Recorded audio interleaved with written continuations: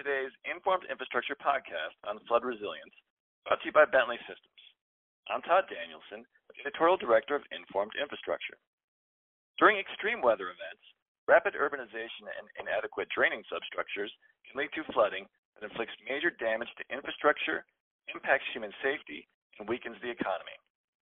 Flood resilience models and measures can help to comprehensively manage flood risks to minimize impacts and rapidly recover from disruptions caused by the flood event. Fortunately, cities can deliver accurate and reliable risk and analysis data to agencies involved in flood preparedness, response, recovery, and mitigation with Bentley software products. To talk about their solutions related to flood resilience, modeling, and simulation, we have two esteemed speakers from Bentley Systems, Frank Braunschweig, a Senior Product Manager, and Pascal Martinez, Senior Director of Digital Cities Ecosystems. We're going to be discussing a 4-step implementation plan to help your city become more resilient. So let's start with step 1, is building a 3D city model and what that entails. Pascal, can you tell us some of the basic implementations and products that can be used for this? Yeah, sure. Thank you for the opportunity. By 2050, 70% of the population will live in cities.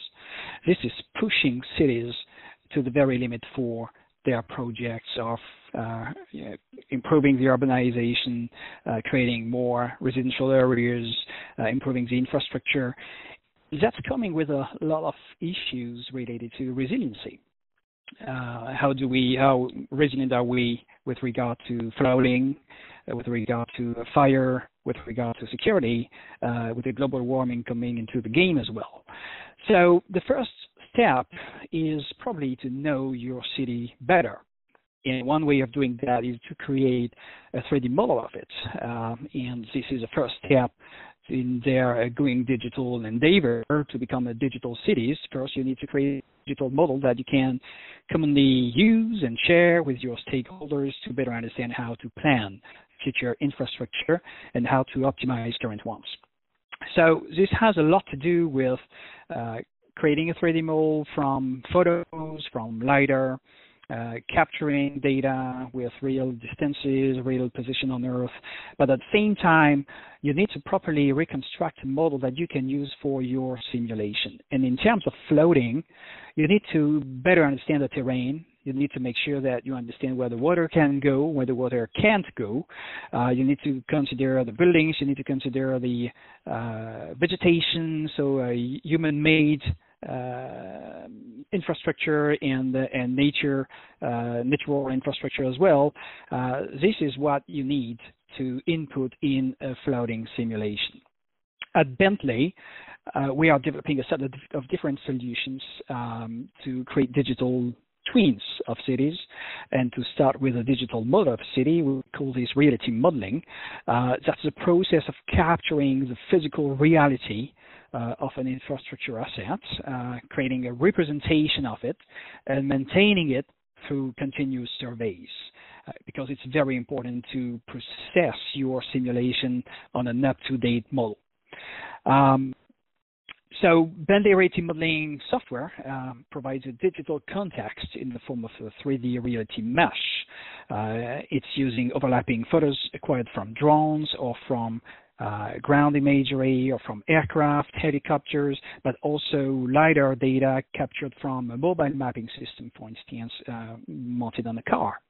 And altogether, this is creating a very highly resolute, highly detailed model of the city containing all the objects, the items, the buildings, the vegetation, the roads, the waterways as well, but also the draining system may be taken into account to be a very important input in floating simulation.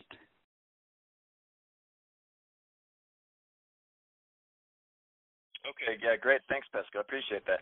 So now that you've been able to build an intelligent model to make informed decisions, I was hoping that Frank could tell us a little bit about how to extract information from that model that's needed to make an impact.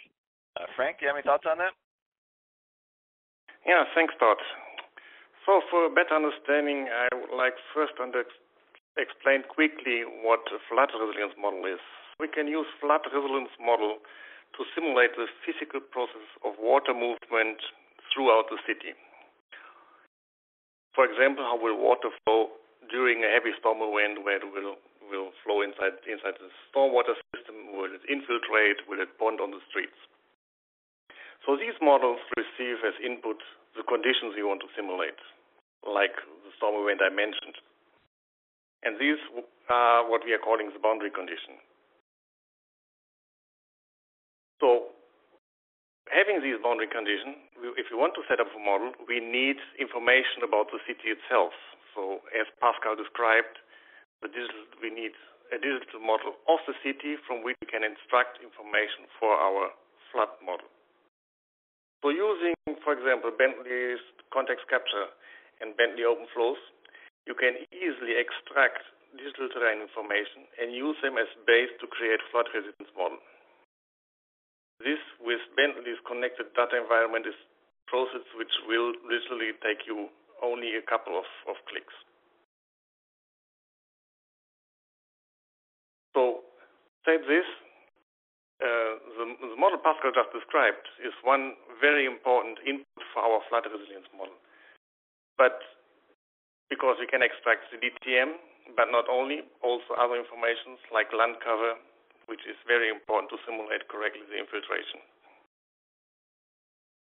It also worth to mention that with Bentley's OpenFlows portfolio, we have a sort of tools which allows us to further process these DTMs, like, for example, to make spatial interpolation or removing outliers and creating numerical meshes. Said this, I think I answered your question, right, Todd? Yeah, no, I think you did, Frank. I think we understand now how we can to make that model, which brings us to step 2, which is creating the data and integrating that data into the flood resilience model. So, Frank, can you describe a little bit how that might work and which type of data might be the most important to get into that model? Yeah, of course. So, before we want to build this type of model, we have to think and understand better the process we actually want to model. Because speaking about floods, there are different type of floods which can occur. For example, think of a city like Paris, where we have been working. In Paris, you have a large river which is flowing through the city, and if the water in the river rises above a certain threshold, the water from the river will inundate the city, and you will get some flooding inside the center of Paris. So this we call usually riverine floods. Then you have other cases. For example, think about Miami. In Miami, you have many times flooding which occurs due to obstruction of the stormwater drainage system, which drains the water from the city to the sea. But when the sea level do rise a lot in high tide, or if you have a very low pressure in the area, you can get problems inside the city which are created by the processes which occur in the coastal area. So in this case, we are talking about coastal flooding. And then you can have other cases. For example, think about a very localized storm event which occur over a city which lies somewhere in the Midwest. So there is no coastal influence. You don't have any large river passing by, but if you have a really intense storm event which drops rain over the city, you can also have inundation inside the city. So we have to take into consideration all these processes which may occur and gather all this data. So again, we can go to the digital city, the model from the digital city Pascal just described, extract this information and put this into our flood resilience model. So with the products we have in Bentley's OpenFlows flood portfolio, this is all very easy to do. So we have tools to extract the information we need, and we have also tools to simulate all type of flood events which may occur.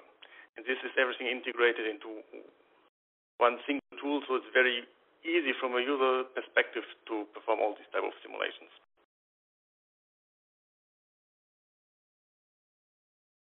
So, okay, I think go ahead, Frank. Yeah. So just to resume a little bit the answer to your question, depending on the type of flooding, the type of data you import and integrate may depend. but it can be easily done for any kind of flooding, including riverine, coastal, or urban floods with Bentley OpenFlows products. So I think this answered your question.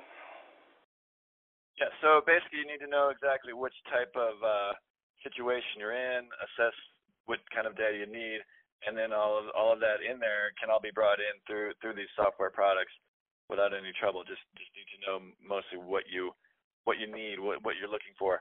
Okay, so I think we've got now everything that's got us to this model with all the data we need. Now it's been federated and added that model. So what's the next step?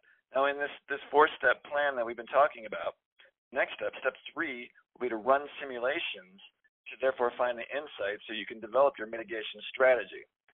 Now, Frank, can you go over some of the scenarios of developing the simulations and acquiring those insights? Yeah, of course. So this step is, in my opinion, can be divided into 3 sub-steps. So the first step we have to do is to implement, calibrate, and validate the model itself. Second, we can use this validated model, make some scenarios, and in the third step, we produce the outputs we want actually to have. So I will detail a little bit on the first of these 3 sub-steps. In the first sub-step, you will gather all the data I just mentioned from step 2, formatting them in a format the actual numerical engine can understand it. So this is automatically done within our product. So there's no problem at all to do so. And then we have to calibrate the model and validate it. This is best done by recreating an historic event. So we can take the conditions which did occur at a certain point in the past and recreate them with our model so that we gain confidence with the model which we are using for the city which we are studying. Luckily, the tools we use or the products we have are already defined with default setups, so it helps you easily to create these historical simulations. I was going to say, so you create these historical models by taking in the data, and then you see what they produce, and then you can compare them to what actually happened in the past and to test how accurately they're working based on that. Is that correct? Yes, that's correct. And so with this, we have a validated model. Once we have this validated model, we can then use it to make new scenarios. So, for example, if you want to check what happens every 20 years, what happens every 100 years, we can set up design storms for 20 years or 100 years return periods and run the same model again and check what would happen in these scenarios. This type of information is then important to be used by city planners, for example. But you can also use these type of models in a different way. Imagine that you want to do some construction work to enhance your flood resilience. So you want to prioritize where to make the first works.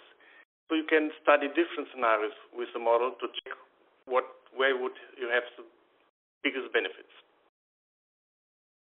So you would create new scenarios based on the historic event, make some changes, and check what would be the impact in terms of flood risk reduction. One thing which to mention here is the benefit of these models, which is that they are very cheap compared to perform actually the construction work in the field. So they are very useful to get insights of what you want to do before you actually start working. So hopefully this answered your questions. No, it does. Yeah, you definitely want it. It's certainly helpful to know what may happen before you get started, then you find out the hard way, right? Yeah, exactly.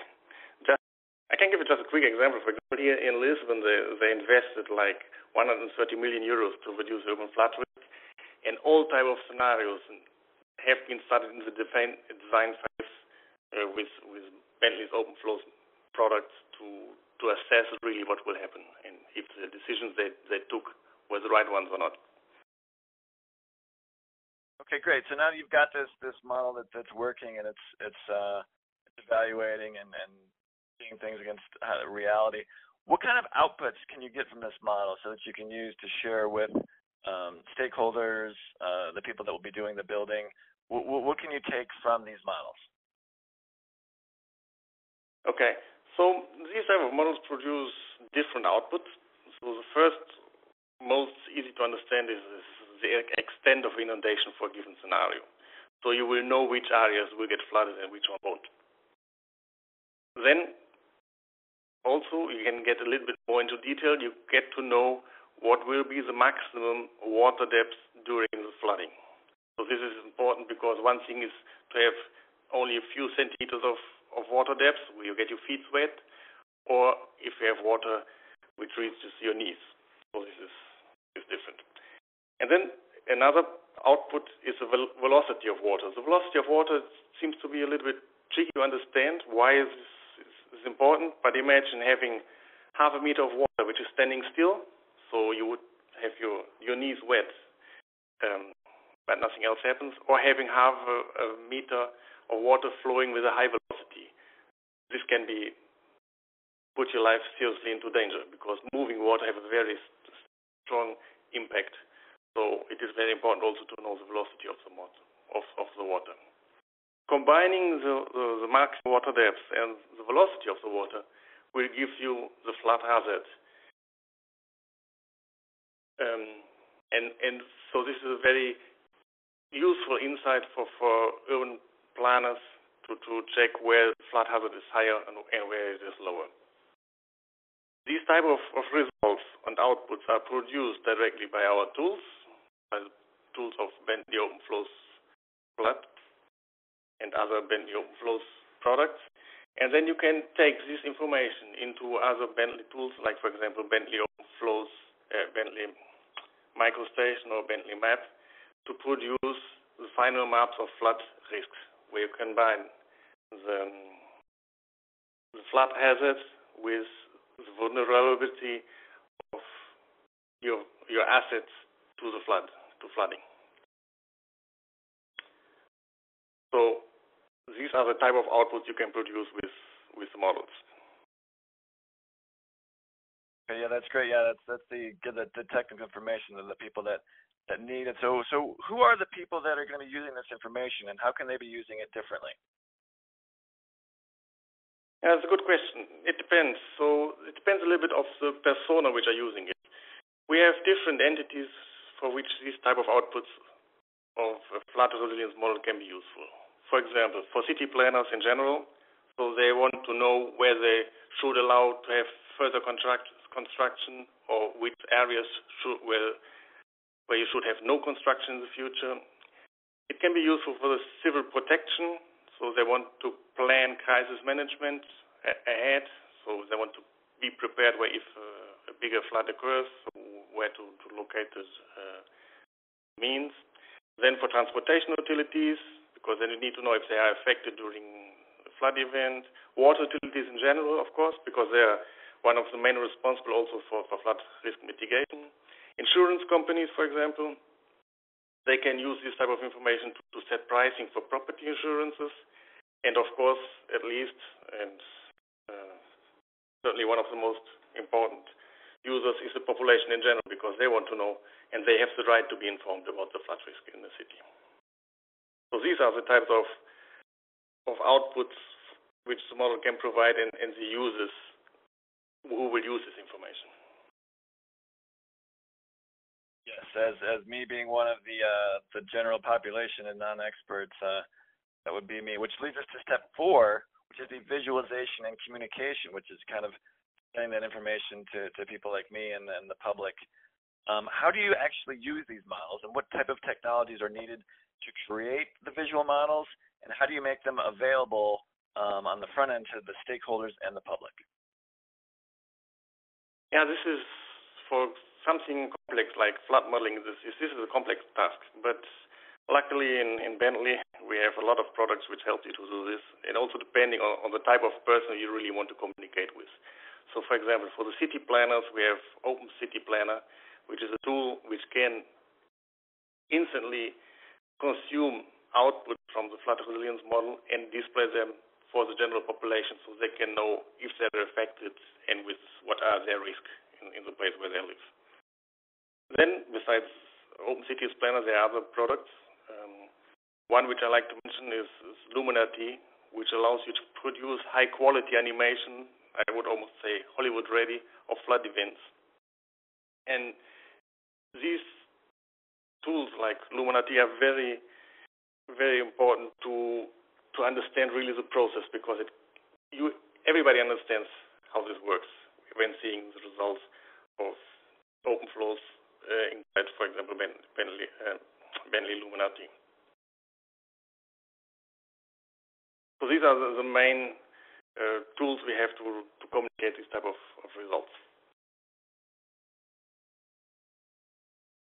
All right, that's great, Frank. Yeah, I've seen those demonstrated, and they really help a lot. I saw an amazing visualization of the flooding of Paris that you mentioned that was both beautiful and a little frightening. So I definitely know what you're saying. And yeah, so just something, perhaps a final word on it.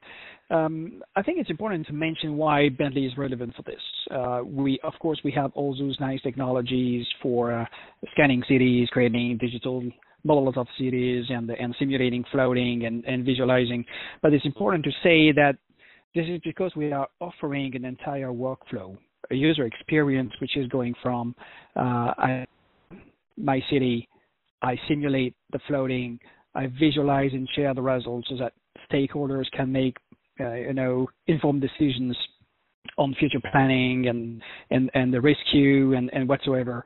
And that's all coming in a very smooth workflow. That's what I'd like to mention, is it's that we are working on user experience, offering a complete digital cities solution to cities, and an engineering-ready ecosystem that people can use to do their work and contribute to something, which is, in this case, simulating floating and optimizing infrastructure. Okay, so that's all we have for today. But if any of the listeners out there feel like you missed something, you can always re-listen to this podcast or access any of the other related materials. We've got video, text, and figures found in this Informed Infrastructure Professional Development course on practical digital workflows for addressing key city initiatives. For that on the Informed Infrastructure website. That's all we have. Thank you.